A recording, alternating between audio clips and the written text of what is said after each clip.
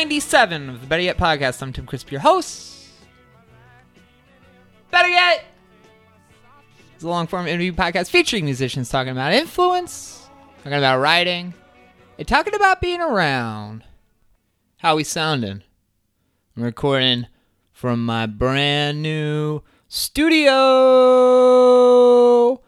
in here with Chloe and with new to the podcast, Lily, my partner's dog. Very sweet girl. These two are, well, they're getting acquainted with one another in the new house. Chloe, I'll tell you, I love this dog. She's not nice. She's just very inconsiderate. Lily's a little sensitive, but I think that they're going to be all right. They're sitting in here with me peacefully. I am in the process. We are both in the process of unpacking the place. There are a lot of boxes all over. We have a second bedroom that we're using as a podcast room and as an office, and it's very exciting. This is for the first time in the history of this show. I will be recording episodes not in the room in which I sleep, which is nice. It makes me feel a little bit more comfortable, going and extending myself a little bit further. Hopefully, maybe we get some new people in here, some people that maybe I have unconsciously decided I'm not going to try and contact just because having them come over to my tiny bedroom is something that, I don't really want to deal with. But nice swag set up in here. We got a little bit more stuff to put up as far as soundproofing goes and deadening the echo in here a little bit. So next week will probably be a little bit more of an idea of what things are going to sound like moving forward. We're still retroactively taking interviews that I did in the last place, which includes my conversation this week with Caleb Cortez of Sinai Vessel. The move went fine. It's just kind of one of those times where that's really all you think about. So I've been listening to a lot of podcasts and just unpacking things. And in listening to podcasts, that's kind of what I want to lead us into right here. We're in what would be the ad spot for the show, but we don't do ads. But Mother's Day is approaching, and if you listen to a lot of podcasts, you're probably hearing a lot of ads for places like 1-800-Flowers, proflowers.com, things of that nature. And if you listen to this show, maybe you know that my mother is a retired florist, an independent florist. When she bought the shop in Woodstock, Illinois, Apple Creek Flowers, which is now employee owned, my mom dropped all of her wire services because all those places are a hustle. They offer deals at a price that the shops can't sustain. Charge the shops for the service. So if you're ordering flowers for Mother's Day, don't use those services. Order directly from a local florist. If mom lives out of town, Google search a florist in her area. Make sure it's a real shop with a physical address, that it's not an ad. Seriously, these scabs. You know what they would do? They would set up fake sites with my mom's business name, take the order, and then send it to her, and she'd get hosed. She's stuck having to deal with this order that is not coming out good on her end. And, what do you do with that? Anyway, physical shops, local addresses, local phone numbers. Call them. Tell them what you'd like. All of your money goes to the arrangement, not $14 to some corporate entity. Anything they tell you about their flowers being better is bogus. You know that. Local business friends. Support if you're sending flowers for the holiday. All right. My guest this week is Caleb Cortez of Sinai Vessel. Sinai Vessel is a project Caleb started as a solo endeavor when he was in high school that evolved into a full band when Caleb was in college. The project has always served as an outlet for Caleb to navigate his relationship with his faith, his upbringing in a rigid Christian community, going away to college, moving away from that, moving back. That spectrum of in-between, which no matter how it's expressed, is a very relatable conundrum that was, in my opinion, best expressed by Caleb on Sinai Vessel's 2017 LP, Broken Legged. A record that Caleb went through great pains to finally finish and release. This is a conversation that I was very much looking forward to discuss that record, and I'm happy to say that we hit all the bullet points, but we also unpacked a lot. I love this conversation. I'm excited to share it, so let's get to it. But we'll start with the song. This is Loose Leaf, followed by my interview with Caleb Cordes.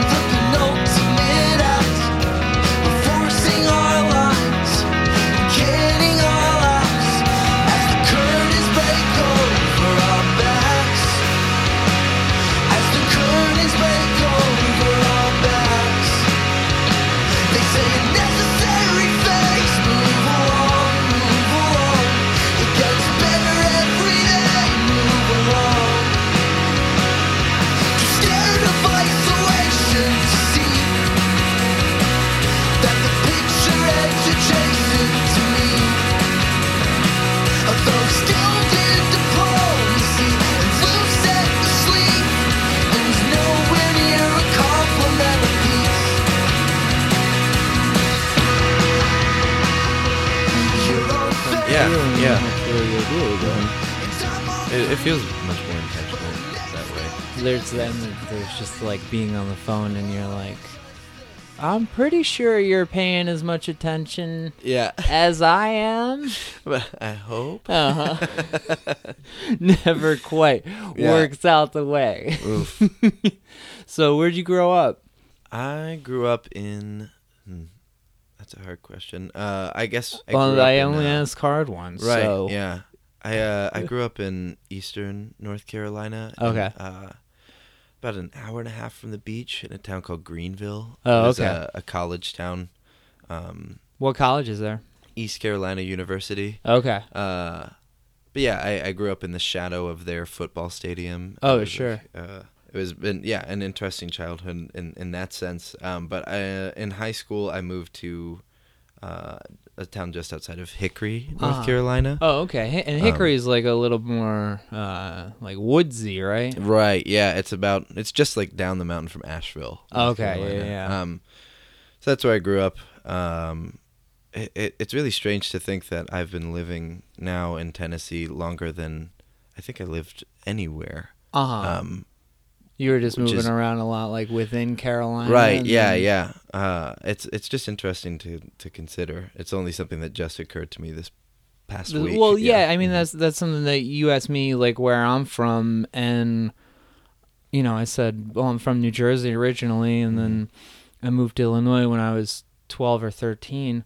I'm 30 now. Yeah, like it's like it's a mute point at this point to say that I'm from. But we used to go to the Outer Banks. We used to drive down from New Jersey. But where so Greenville though, that's kind of. I don't know. I haven't been back in so long that the geography kind of escapes me. Yeah, like I only go sure. far east enough to get to Raleigh or Durham because we'll play there or rehearse there. Right. But yeah, I guess just it felt near to the coast. We could go to the beach on a whim. Yeah, sure. It would be like an hour and a half trip. Like, yeah, it was nice. And your folks, like, what do they do? My dad is a lawyer of varying kinds through the years. He used to be like a federal lawyer, then was an assistant district attorney. Wow. But yeah, he has taken on all kinds of cases. So does he just do it like privately now? Yeah, now he's just he works for somebody's firm and does sort of minor infractions. I think misdemeanors, traffic. Yeah. Do you have any? Workers' Hey, you comp. have any big cases when you were? He did. Wow. He had some high-profile like homicides when he was working for the federal government. That he just, it wore him out, and I think he I is believe much more satisfied taking care of smaller problems and making smaller differences in people's lives than essentially Yeah, I mean doing. that's just like ulcer upon ulcer. Oh yeah. I mean it's kind of just damage control. Yeah. If Right. someone has been axed in a real way, then there's not a whole lot of like. I guess there's a small amount of healing that can be brought to the situation, but Yeah. not a great deal. So was that when you were growing up? Is that something like he's? I guess he's occupied a lot. Right. He did a pretty good job of compartmentalizing work and home life. Yeah. I would say. Well, that's good. I've to this day never seen him in court in action, which I'd love to at some point. But Oh, that'd be such a kick. oh right? yeah, it would be. I've asked him at different points what he's like, and sometimes it'll be like met with a sigh, and he's like, "I'm an asshole," and other times it's just like, "Oh, I just get the job done." But Right. he seems pretty demure about it. But I guess if he's been doing it this long, and he's a pretty sharp thinker, he probably is good at his job. I would assume so. Yeah, for sure. What about your mom? What was she doing? My mom stayed at home with us. I'm the oldest of 5 Oh, okay. children. But before that, and then I guess for hire all throughout, she is like a professional chef and caterer. Well, Which I definitely have taken a love of food yeah, from her and a it's love of good cooking. Good thing to love. Oh, absolutely. So but- you're what? She's in Carolina, so she's cooking ribs, right? Well, that sort of thing. Neither of my parents are native Southerners. okay. My dad. Well, my dad is from Miami, which is not. That's the not South. anything. Yeah, There's yeah. no- No, I mean it's American. It's new Cuba. Right, right. And my mom lived in Rochester, Miami, LA, all over. Yeah. So neither one of them are really like native Southerners. They really love North Carolina. And wanted to raise a family there. Yeah. But Are they still in Hickory? yes, yeah, still over there. You over there often? I used to be. So about I guess this opens up into band conversation. About a year, just under a year ago, the two members that had been in the band with me from 2013 on, Daniel Hernandez and Josh Heron, with whom I wrote Broken Legged, we essentially made Sinai Vessel like a real touring entity. Yeah. They left the band in May of last year, and the reason I used to visit Hickory a whole lot more is because we used to practice there. We all grew you up said together. You would rehearse there. Yeah, we all went to high school together.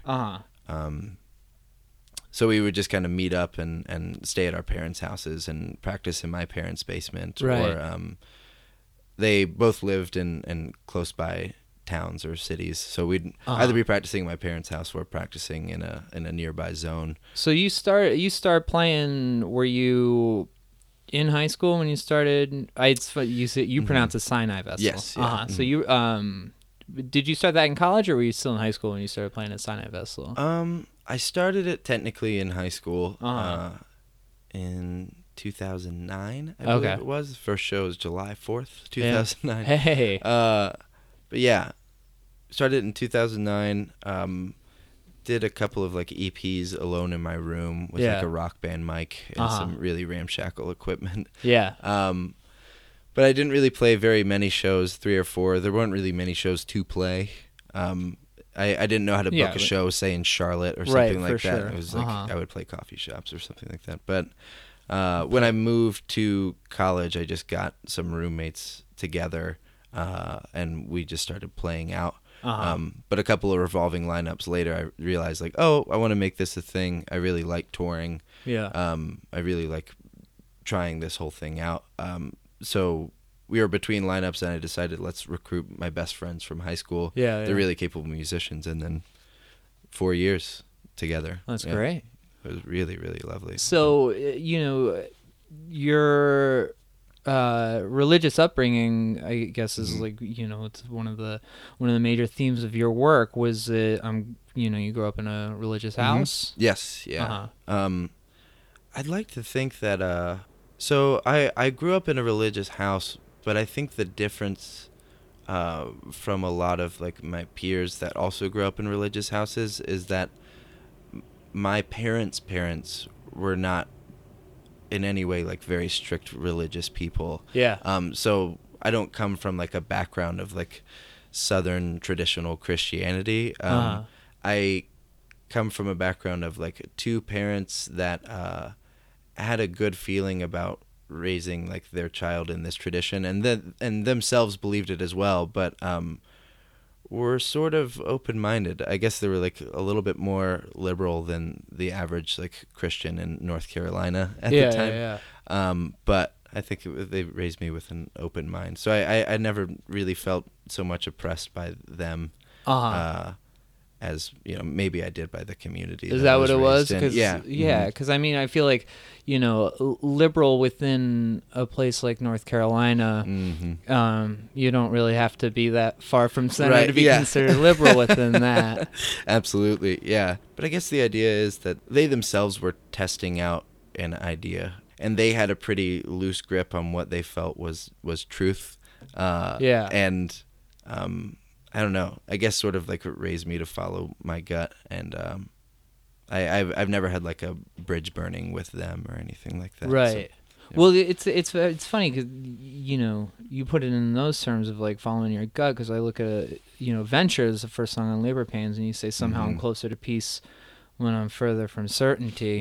And I feel like a lot of your output is kind of navigating that spot, where you're at, and like how far you within uncertainty you go one way and then you go the other, and the difficulties of being there. Oh, absolutely.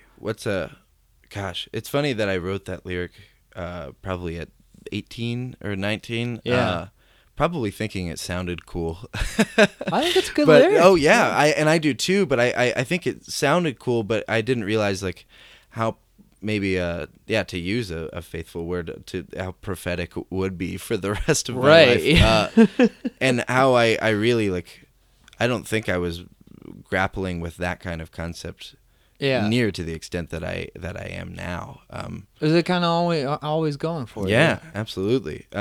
And what's interesting about the name of the band, I had named it around that time as well, was that I confused. So I was interested in the story of Mount Sinai. It's a real spooky story. It's the mountain that Moses went up to like sort of conference with God. Yeah. And in high school, I was just interested in how dark and strange that story was. But a lot of that Old Testament stuff is dark. When I looked up in a concordance what Sinai meant, it said uncertain, and what that actually meant was that the definition was uncertain. They don't know what it means. Okay. But I thought that like Sinai was the Hebrew word for uncertain.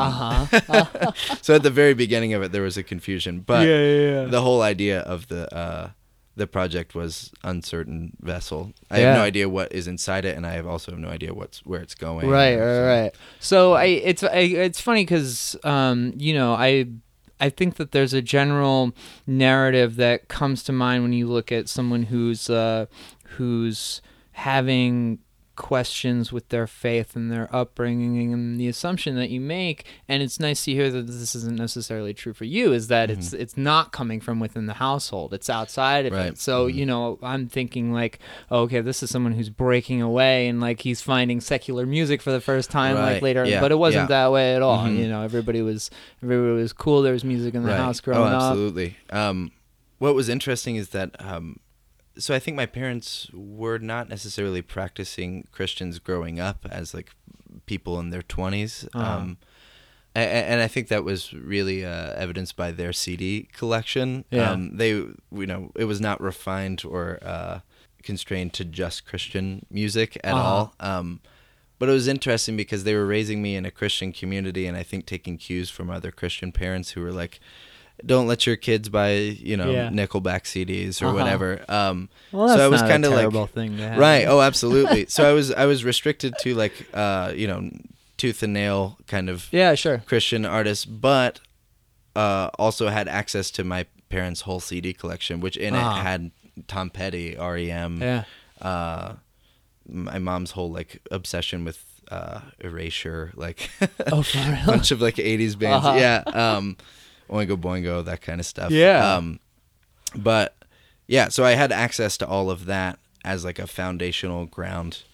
Joni Mitchell, Leonard Cohen, songwriters, Yeah. and then also started pairing that with, being into the whole Tooth and Nail catalog. and Right, stuff like right. that. So you got all these influences. When did you start playing? I'm not entirely sure. I guess 11 or 12, something like that. Early, yeah. Yeah, Well, real early. what got you wanting to play music? I think it was neither of my parents are musicians, but both of them have like a really deep love for music. Especially my dad. I think he has a really deep admiration for songwriters and songwriting. Mm-hmm. But I think, ever since I was a kid, I was just obsessed with music. Yeah. There's videos of me miming, playing guitar and singing with sort of every object in the house. Yeah. So I think it was just only a matter of time. Uh-huh. But there was a woman at my church who just had a guitar that was decaying in her closet. Yeah. This old tiny Yamaha acoustic, and just gifted it to my parents and gave it to me. And I plunked around on that for about a year until I got lessons, and then that sort of gave me the foundational knowledge to like start writing my own songs. You start writing start right away. playing around. Yeah. I think what I was always interested in doing guitar was with guitar was just learning enough to be able to build my own songs. I really to this day have like very rarely learned other people's riffs or unless there are songs that I wanted to cover or chord changes I wanted to pick apart. I've always just been interested in like learning an instrument for the sake of creating with it. So I think I started plunking around pretty quickly. And when you started writing, because one of the things I like about the way you write is I like your vernacular. There's a propriety to it. Like that. Where does that come from, you think? I think so. Before I ever wrote music, I think I first started writing full, complete songs in probably late high school. So I had learned to play guitar for a long time, but had not written songs for myself until late high school. But before that, I would always write, I guess, songs, but without any sort of melodic content. I would just write like batches of lyrics, which was essentially just, I guess, poetry, but I thought of them in...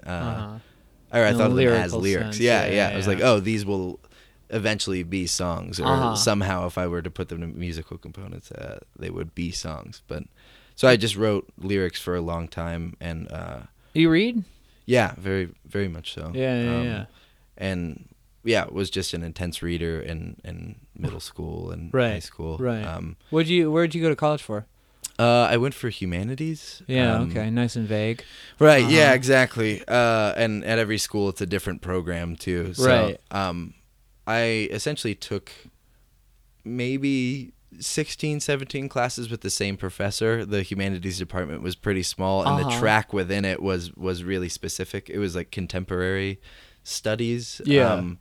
So we just kind of like read everything that she was into, and she exposed me to a lot of wonderful things. I read like her dissertation was on like Douglas Copeland. I've never read Douglas Copeland. It's really, really wonderful, sort of like very hyper modern literature. Have you ever read like White Noise by Don DeLillo or anything like that? I got 3 copies over very there. Very cool. Yeah. Very much that style of just that like synthetic, like glassy, right, like hyper weird consumer tech. aware kind of stuff. So read a lot of that, but also read a lot of like Southern Gothic literature, which paired right with what my dad raised me to read. Just William Faulkner, Walker Percy, Cormac McCarthy is a big one. I like Cormac McCarthy a lot. Faulkner's a guy that one day I buy his books, and one day I'm gonna read all of them maybe and understand about a fifth of them. McCarthy's great though, because I feel like he's such a good like segue into Faulkner, because he's got a lot of those same principles, and his like characters are all super symbolic and so thick, but there's a lot more access to it. I think. Absolutely. Yeah, there's a lot of I probably shouldn't call what Faulkner does fat, but there's a lot. Yeah, it's definitely much more accessible. It's like fat, and it's also like chewing multivitamins. You know? Mm-hmm. Yeah, absolutely. I don't know that I would have read as much Faulkner as I have if not for being in like a college class atmosphere where multiple people could like digest it with me. Yeah, totally. And I could process it from multiple angles. Yeah. The one Faulkner thing that I've read that really stuck with me was Absalom, and that was because it was in a class. Like I've read shit after, and it's just like, man, I know that I'm only like grazing the surface with him. Yeah. No, that makes sense. I definitely miss. I don't know that I've attacked things as thick as that since college. Yeah. Just because of that lack of that atmosphere. Yeah, for sure. Of having the resource of peers. You think about going back? Yeah, but definitely for not for humanities. Yeah. I dropped out in late 2014 maybe. I went for 3 years. Yeah.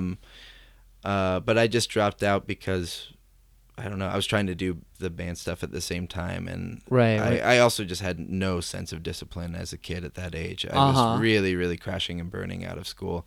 Where were you? You were in Cleveland, right? That's where you Cleveland, live now, Tennessee. right? I live in Chattanooga now, which is just like 30 minutes down the road. I just moved this past summer. But Lee University, sort of a nominally Christian school. I mean, or I shouldn't say nominally. It definitely has like a lot of Christian practices. Yeah.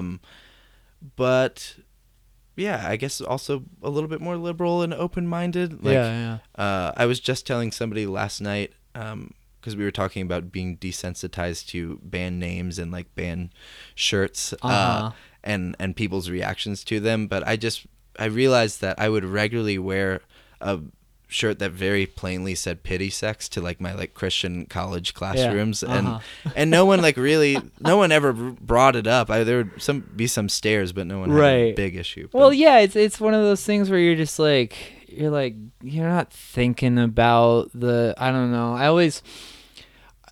I'm in like a managerial role over at the cafe, and someone who I met like through the music scene started working there, and then asked about dress code, and I was like, just as far as like band t-shirts go, just like pretend that you're going to an aunt's house or something like that, and use that as the best way to gauge. Right. So I mean, you're in college, and I guess that's a time of a lot of freeness for everybody, and you were starting to take the band a little bit more seriously, and that was kind of taken over for you, I guess. Right. Yeah. Those years feel kind of fuzzy to me. The years of me dropping out and really big time burning out of school, like failing a lot of classes. Yeah. Not going to a lot of classes. It definitely felt like I was a kid at that time. I feel like looking back at college, it's really interesting to consider how much of a kid I was until like the very end of it, and then I was like, well, I was still a kid because I had no fucking idea how to like deal with being an adult. Right. Oh yeah. But it's wild to consider, that you're not even close to understanding yourself, or and I guess it's interesting. Like I'm listening to Labor Pains, and I'm thinking about the fact that you're in college while you're doing that, and that's college is a place where pretty much everything that you go in with is going to be turned upside down. Oh, absolutely. Yeah. Yeah. It would Yeah, I was just a kid. So like, what were you partying? Were you staying out late? So I wrote Labor Pains in high school and released that, and that's why it. Gosh. Oh, okay, that is high school. You're still in high school. That's a high school record. Wow. Yeah. The summer after high school, I wrote and recorded that one, or I guess senior year wrote and recorded that one. Yeah.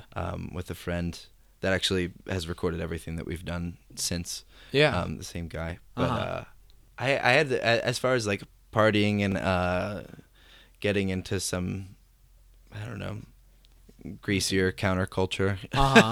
Sure.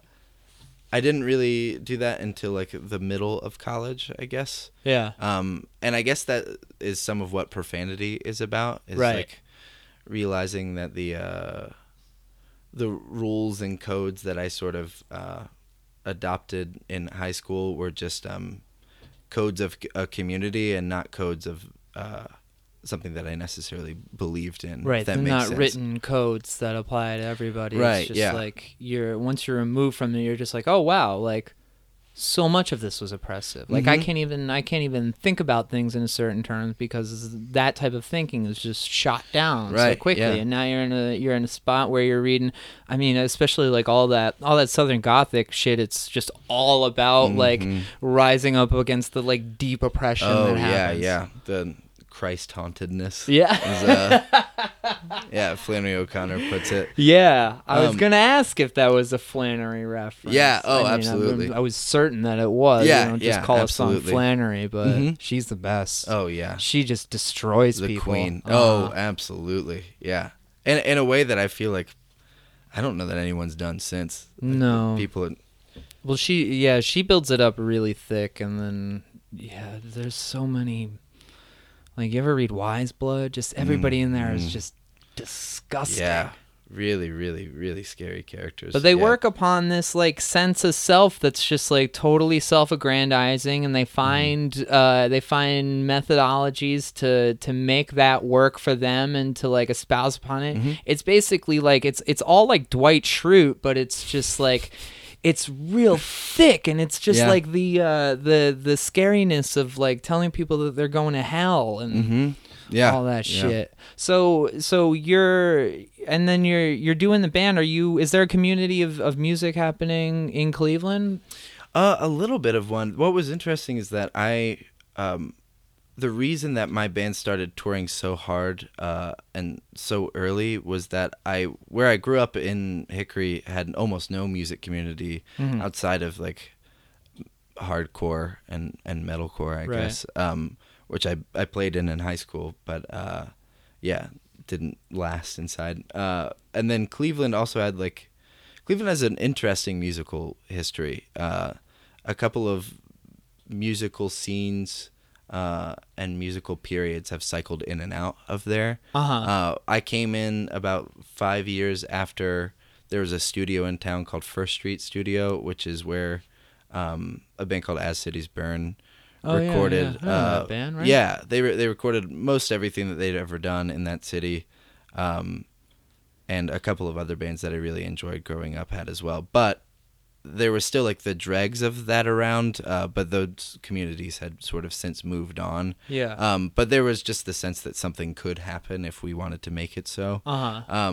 But I would find other people that were interested in music, or would overlap with some of the same bands that I enjoyed. But there was not really like a creative community in Cleveland at the time. Right. So that's why you gotta get who is it, Daniel and Yeah, Daniel and Josh. Uh-huh. Yeah. So you're like, all right, I wanna do this thing, I wanna focus on it, I wanna tour. Right. Better for it. Which I more or less stumbled into. I grabbed a couple of friends from that college at the time, and I said, hey, I just put this record together. I'd like to start learning some of these songs. Yeah. I'd never really played them with a band before. So let's get out and do it. So we played a couple of shows in Cleveland, played a couple of shows in Nashville, and our drummer at the time was like, we should try to do a tour, and that had just never occurred to me. Yeah. So we decided to try, and we did it, and then we just had been touring ever since. Right. So I very, very much stumbled into it. I had been doing it for about 2 years when I realized, like, oh, let's keep actually trying at this. Like, Right. I fell into a rhythm of touring on breaks from school, and then realized, oh, we could do this a lot more. Continue to do this. And is it all like within? It's all within kind of this like emo pop punk community. Was that something that you were shooting for, or did you just like kind of find yourself in that as well? Absolutely, just found ourselves in it. Which I guess around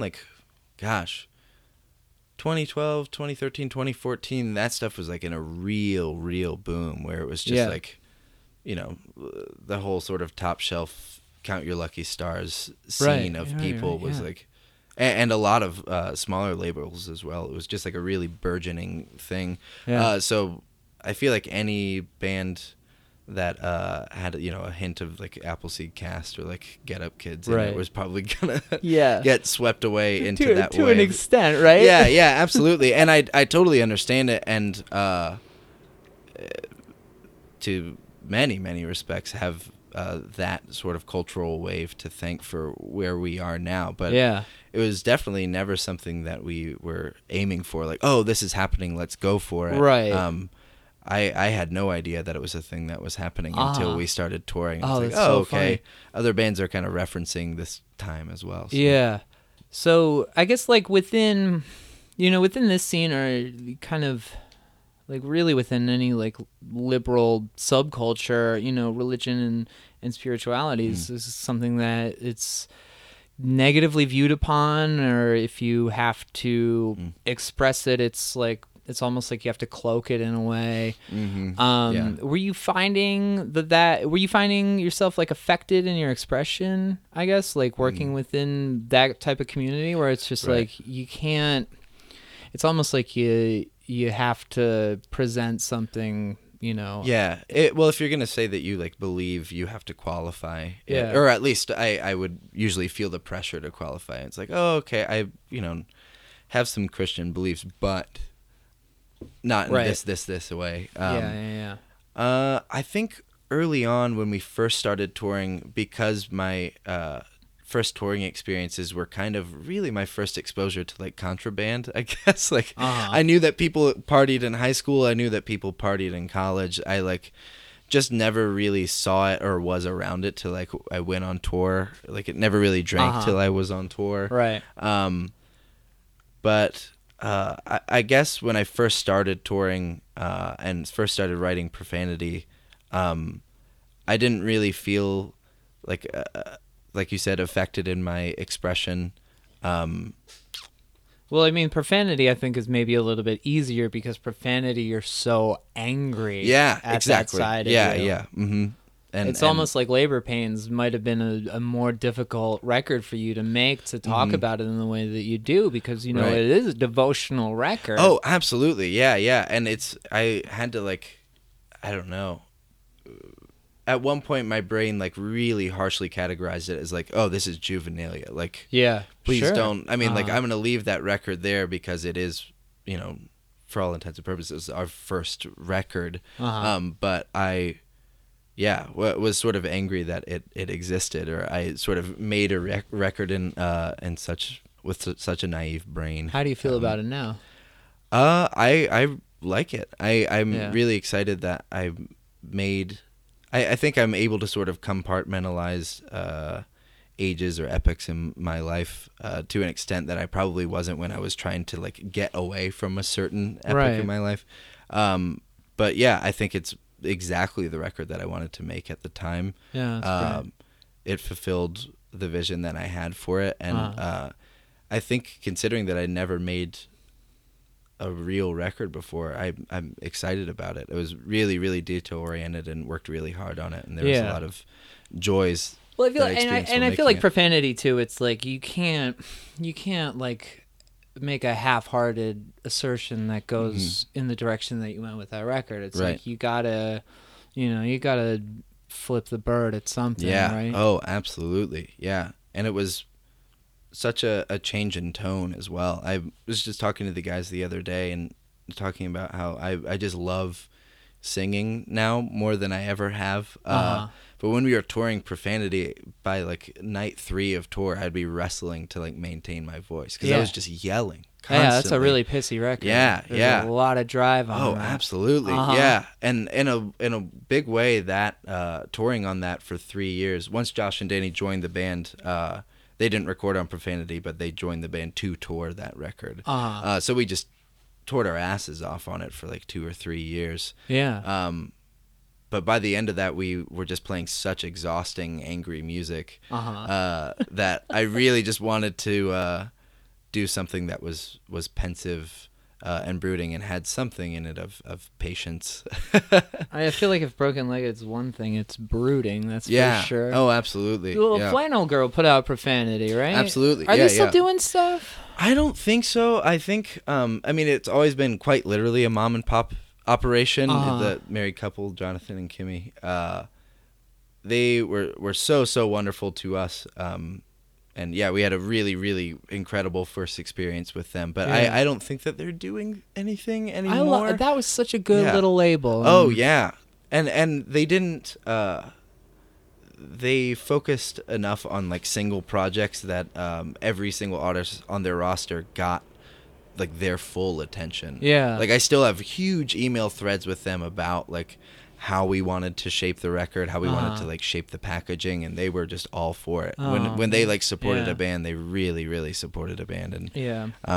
yeah, that was a beautiful first experience, and I'm so glad that somebody reached out to make a pressing of that record happen, because Yeah. it's a really special record to me, and it's really where Sign of Vessels started in a way. Right, Like right. that's what we started touring. So on. coming out of, I guess, that energy of like, you know, you have to break away a little bit, and you're leaving school and you're deciding to do this thing. How fulfilling was it for you? Were there, I'm sure there's moments of like looking back and being like, I just dropped out of college. I should, Right. Yeah.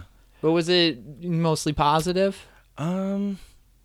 It's hard to say, because it depends on how wide the bracket of time we're looking at is going to be. Like what sort of framework we're going to place over it. Within the couple of like years right after I dropped out of college, Yeah. I think so. I think we were really focused on making Broken Legged happen, which was such a long and like arduous Right. process. Right. So I think by the end of that, it was fulfilling. But I'm just such like a goal-oriented person that I think only recently I've begun to like grade things on whether they're fulfilling or not. I've just been like chasing for so long, Yeah. if that makes sense. Where do you think that comes from? I'm not entirely sure. I think it's because I think the like a narrative term is MacGuffin. It's the only thing that like has moved the plot along in my life thus far, especially in my adult life, like after college. It's the thing that I have pursued that's got my life from this point to the next. Right.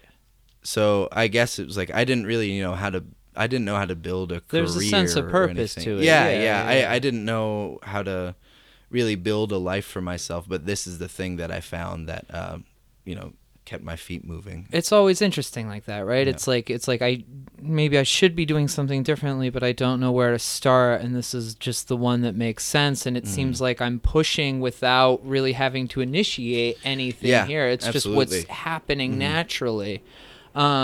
We started to open the box, so Broken Legged, like when did you start making that record? I started making it. Well, I started writing it lyrically, and I at least wrote like the little tendrils of melodic content when I was still in college. A lot of that record was written in this single occupancy, like 4th floor dorm room, which was really small, like sort of about this room size. Oh, come on! Yeah, it was.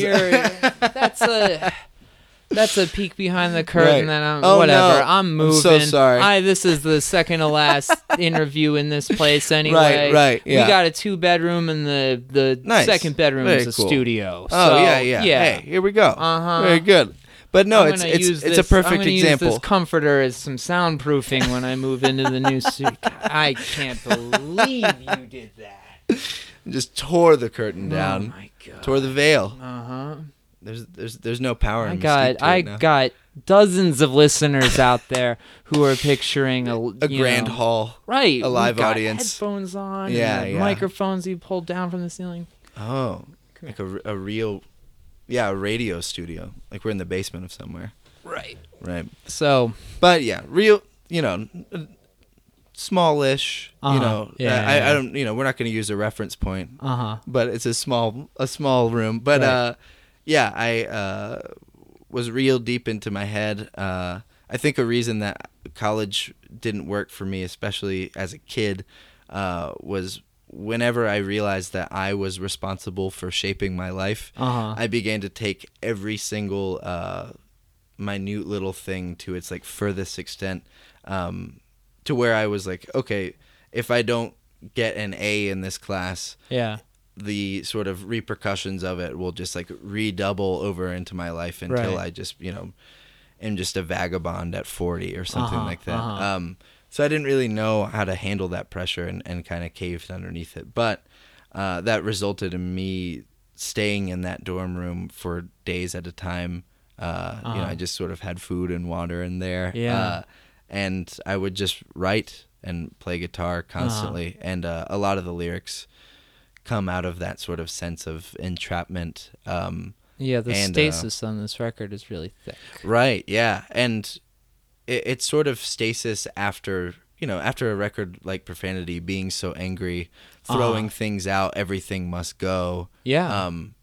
Trying to find some semblance of purpose after, like, I don't know. This Profanity was a record very much about what I'm against. Broken Legged was a record about, like, trying to figure out if it was possible to be for something. Or being sort of embarrassed that something I threw out was like, I think I needed some of that. I did benefit from it. A little bit. Mm-hmm. And that's sort of what that song Birth Blood is about. It's like thrown out in your birth blood. Well, it's like you get into this point, and I think that solitude like that, it really brings you to that point where you're just like, all of a sudden I miss everyone, right? Yeah. Oh, absolutely. Yeah. So I guess like that track of thinking though, that like, okay, if I don't get this right, then here's how it all ends. Is that normal for you? Is that something that like you're wrestling with like say Nobody Buys the new record? Right. Yeah, absolutely. I think maybe up until like the past 6 months. Well, hey, that's something to celebrate, right? Yeah. Oh, absolutely. This past summer, so almost exactly a year ago, I think is the time period that like the next record will address, the record that I'm sort of currently writing. So I moved from Cleveland to Chattanooga, and essentially, long story short, I found out that like a lot of the peace that I thought I had found inside myself, like I thought that I was like a pretty centered, calm person. I thought that I was doing well. Things were moving along as far as my personal growth was going. I had no idea how much that sense of peace and that sense of contentedness was contingent upon so many factors that were just around where I live. Like I was in a community of friends that loved me dearly. I thought that I was a very introverted person, but that was because all of my extroverted tendencies were completely taken care of. I knew who I was going to hang out with every day. I was never lonely. And I lived a pretty contented life, real cheap rent. I was in a band that toured often, and it was fine. But when I moved to Chattanooga, I either turned 24 or moved, or my frontal lobe just kind of dropped in my brain, and then I was like, oh my God, what's happening? Like I realized that I've sort of forestalled any sense of a career in my life because I had pursued music. I just began to realize all of what I was giving up to do this. So that's when you said earlier, like, when I dropped out of college, have I felt a sense of fulfillment since? Right, yeah, it depends on the timeline that we're talking about. It depends on, like, what revelation I'd had. And the revelation of what I was giving up to pursue it was a relatively recent one, and happened over this past summer. Because I think I moved to Chattanooga. My girlfriend is a really, really wonderful person that has an actual career. She's 30, I'm 24. But she has like a very like rich life in Chattanooga where she lives. and has like a really healthy sense of stasis, like not in being static. Yeah. But she is where she is and has a home base from which to like practice things, from which to grow. But I just began to see a lot of my peers, moving from post-college into careers, moved to a town where it felt like everyone had a career. I couldn't really relate to people's life trajectories. So yeah, I over the summer began to think like, oh, I've really ruined my life. Like I would use the word ruin a lot. Right. And when you're that fatalistic, it really like sinks its claws into everything. Yeah. But I think recently, you poor baby. It has to be life or death, right? Right. Yeah. And that's exactly the way I was beginning to think about things. And you know why your girlfriend's so centered? Because she's 30. Yeah. You're gonna be fine. Yeah. She has said to me before, and not in a prideful way at all. This is not her character, but she like has said that like, I feel like I'm kind of like hitting my prime. And yeah, at this time in my 20s, I have just like ran towards the voices of just older folks, even of people that are in their 30s. I became obsessed with Leonard Cohen, more so listening to his interviews than he's the best. Oh yeah, than his music. Just trying to find some like sage counsel at this point in my life. I'm with like, you. Cool. I want to. I don't know. I just realized that I don't know how to like make a life for myself. I don't know how to be like a centered, calm person. And then the past 6 or 7 months have been going to therapy, trying to figure out how to do. Because you know what? Nobody does. Oh yeah, it's just a matter of dealing with it. You know. And there's like I remember when I got out of college, and I stayed in the college town for a couple of years, and when I turned 23, me and my roommate, who was 4 days older than me, 5 days older than me, we just started getting on like, yeah, nobody likes you when you're 23. And then I remember going up through like 28 and feeling like that just continued to be true. And I'm like, why the fuck can't I figure out like what I'm supposed to be doing?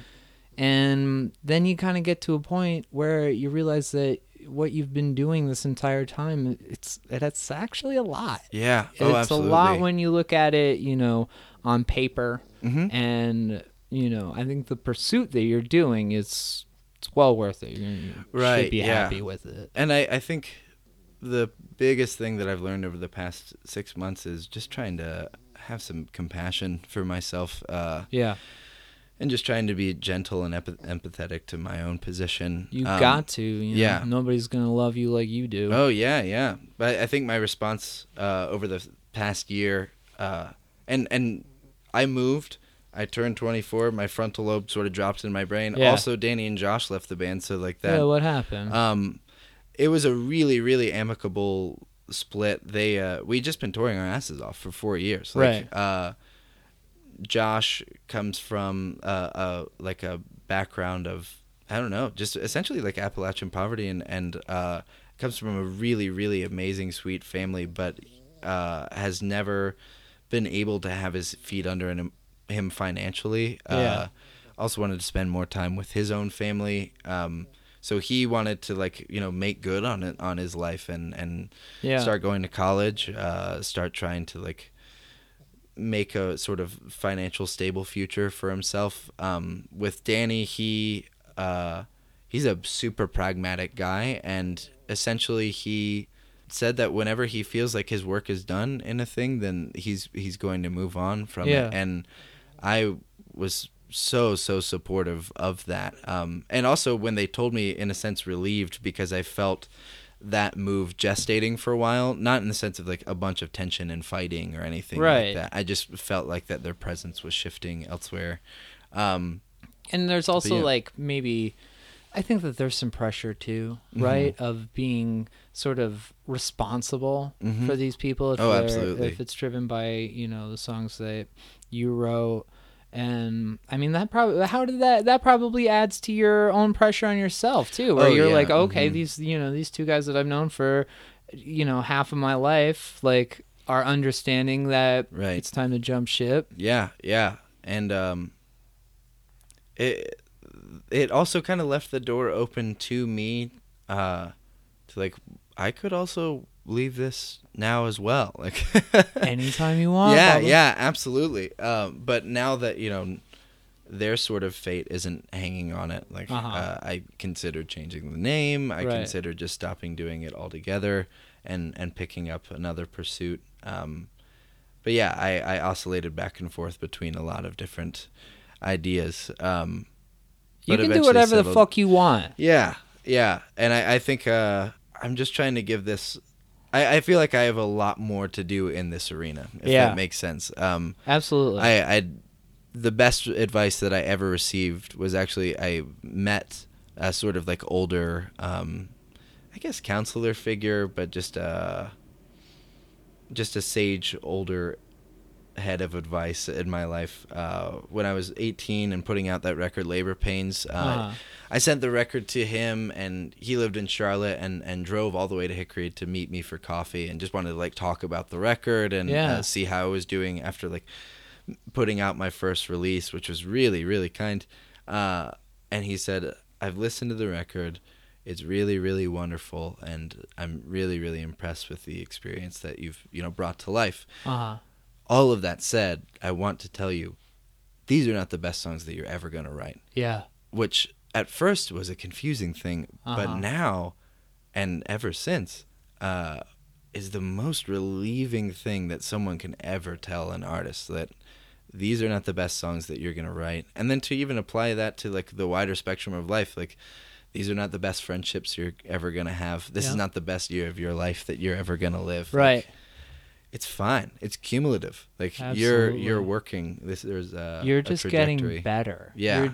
You're just exercising all of these muscles, and they're getting stronger. Yeah. That's really solid. I remember going to a barbecue, or like it was like a neighborhood barbecue in 8th grade, and my one of the neighbors was like, "Oh, you excited about high school?" And I was like, "Yeah." And he's like, "The best years of your life." And my dad was sitting there, and he's just like, I don't think that's true. And then afterwards, he's like, if anybody tells you that you're entering the best years of your life, don't believe them. Wow, that's so nice. You know? Yeah. And I think that, like, that's easy to listen to in your teenage years. It's less easy to listen in your college years. It's less easy to listen in your mid-20s, and it's probably just gonna, like, it continues to go, right? We're all going to the same place. Yeah, but the ability to rest, within yourself, definitely develops. Oh, absolutely. And that so that sort of chaos of the past summer was met with I just developed a bunch of ideas about myself that I thought were like the antidote, if that makes sense. Right. So when I started therapy in like January, and when I initially went in, I think the idea that I had about myself was like, oh, I have to smash structure into my life. I have to smash like a framework of discipline into my life. Right. And that's the way I'll feel calm and centered. But essentially I was just borrowing from a bunch of peers that I envied. I was like, okay, they do these things. Right, I want to be like that. Yeah, because they've got it together. Right. But what I didn't understand was that those healthy habits were responses to listening to yourself and caring for yourself. Totally. They weren't just arbitrarily doing these things and creating them out of thin air, because if you just, put all of these things together in the right combination, it's going to make for a healthier life. Like, totally. You're going to wake up and it's going to be fine. Well, I feel like, you go through a similar thing like with profanity too, where it's like, all right, fuck this. Like, I'm done with this. Right. And it's like, it doesn't work like that. You can't just like, and Absolutely. you can't like, tie it all up in a bow and say like, this peace of mind that I have now, this is what I need to like move forward. Like, that's a really, really like scary false thing. Mhm. I know some people will blame that on an inherent flaw of capitalism that you can Right, figure right. out Yeah. someday. But Camus calls it, what does he call it, like a false philosophy. And they exist in so many different aspects of life, whether it's like your false philosophy is like a religious belief or it's not having one. Like Right. Yeah. they all present some sort of truth that, like, the truth is a combination, and that shit has to be malleable, and it has to be like, absolutely. the Yeah. moment it stops working, that's when you gotta fucking move it in the direction that works for Right. you. Absolutely. And what was really interesting is that I've never been in one community long enough to, like, when I sort of rejected the orthodoxy of, like, the Christian community, or like their breed of that orthodoxy. Right. I never was in one community long enough to, like, just get swept into another one. Like, okay, I'm in DIY. There's sort of like an orthodoxy of leftism, even, like, of Right. how you should respond to these Absolutely, things. yeah. But I was never in that for long enough. There's sort of an orthodoxy of, like, post-Christianity that you read all of these certain books, you, like, believe in this way now or practice right. this. Was never in that community long enough or constantly enough to get swept away in it. So it's just like I've really had to, and I'm not mourning this at all. This is just where my position has been. I've had to, like, sort of put things together piecemeal for myself. Like, Yeah. I have to figure out an alternative, but I can't buy one Right. wholesale. Like, there's not Yeah. one that's available to me. And I've been on Totally. the outside long enough that, like, just jumping into something wholesale feels really unnatural. Yeah, yeah. And I think that I was listening to your discography over the last few days, and really identifying with the idea that, like, the question kind of always exists no matter what you have. Yeah. And I think that when you come from a background that, is specific to, a certain set of beliefs, then you want to apply, like, if not that, then a different one. And, Yeah. From my perspective of being, vaguely Catholic, it's just like, I really have no idea, like, if none or some or, Yeah, it just, yeah. it always presents differently. But it's essentially the same thing. It's just like Right. figuring out, like, purpose and how to identify with it. Oh, absolutely. Yeah. I love saying I don't know. It's the best thing that I think you can do. Yeah, and it's a proactive I don't know. Yeah. It's definitely not a passive dismissive I don't know. Like, Yep. it's a I don't know, but I'm always open. I'm always looking. If you're always asking asking. questions, Yeah. then you've at least got something to fiddle with for Yeah, as yeah. long as it goes. Well, I mean, it's been wild to see the progress that's happened in the records that you're making, and I think that you have something huge to continue Yeah. to chew on moving forward. Mhm. Try to get it out a little bit quicker this time. Yeah, I think I'm going to. I feel like I understand a little bit better how to do it. Yeah. now. Yeah. I feel like I understand the creative process a little bit better and how to meet with that part of myself. Right. And also, the process is obviously going to be different because I don't have constant members anymore. I have collaborators.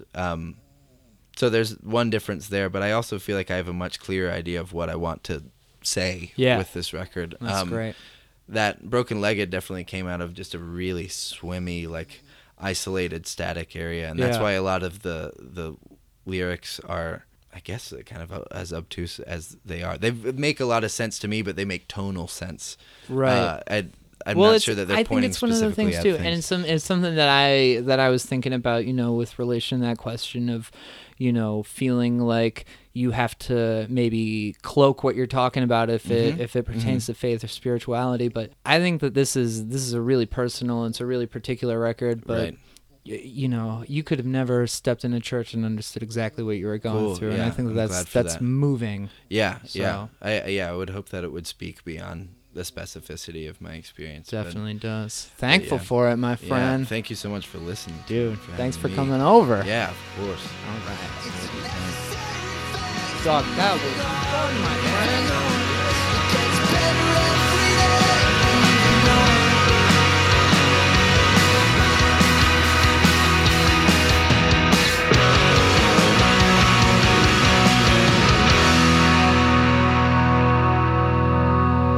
All right, hey, you know, something that I was really thrilled with in that conversation, and something that Caleb and I talked about after we were finished, was the fact that there was so much of Broken Legged's publicity that concerned itself with how long it took to release the record, that obviously I had a lot of questions about that topic, but being where he is, slightly removed from the record, grappling with his own life currently, it was really an unexpected bit of luck that we were able to have this conversation when we did, not fresh off of Broken Legged, when that was the key topic of conversation, but getting a chance really to just talk about what's going on and what we're currently going through. Thankful to have Caleb on here and to talk openly and to give me a rare chance to be like, dude, you're fine. It's gonna be fine.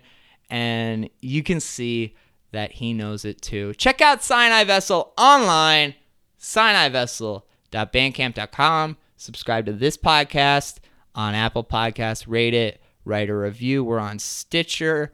We're on Bandcamp, better yet, podcast.bandcamp.com. Tell a friend about the show. So much of this comes from y'all sharing it. Let someone know if you think that they'd enjoy it. Like it on Facebook. I'm on Twitter at BetterYetPod. The website is betteryetpod.com. T-shirts are available at betteryetpod.com/merch. And thank you so much. Thank you, Chloe. Thank you, Lily. Thank you, Jay, letting me use the second bedroom for doing this thing. Wow, I feel like I'm moving up. Feel like I'm starting new. Thanks to Caleb for coming by, and thank you all for continuing to listen. Come back next week. Thanks, Puppets.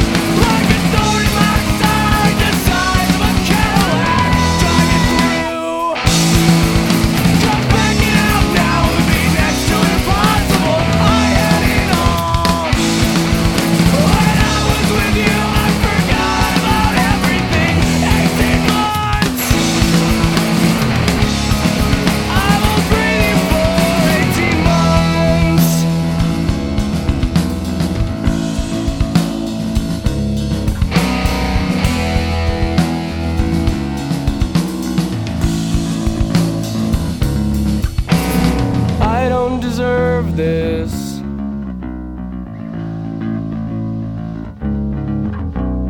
I don't deserve this.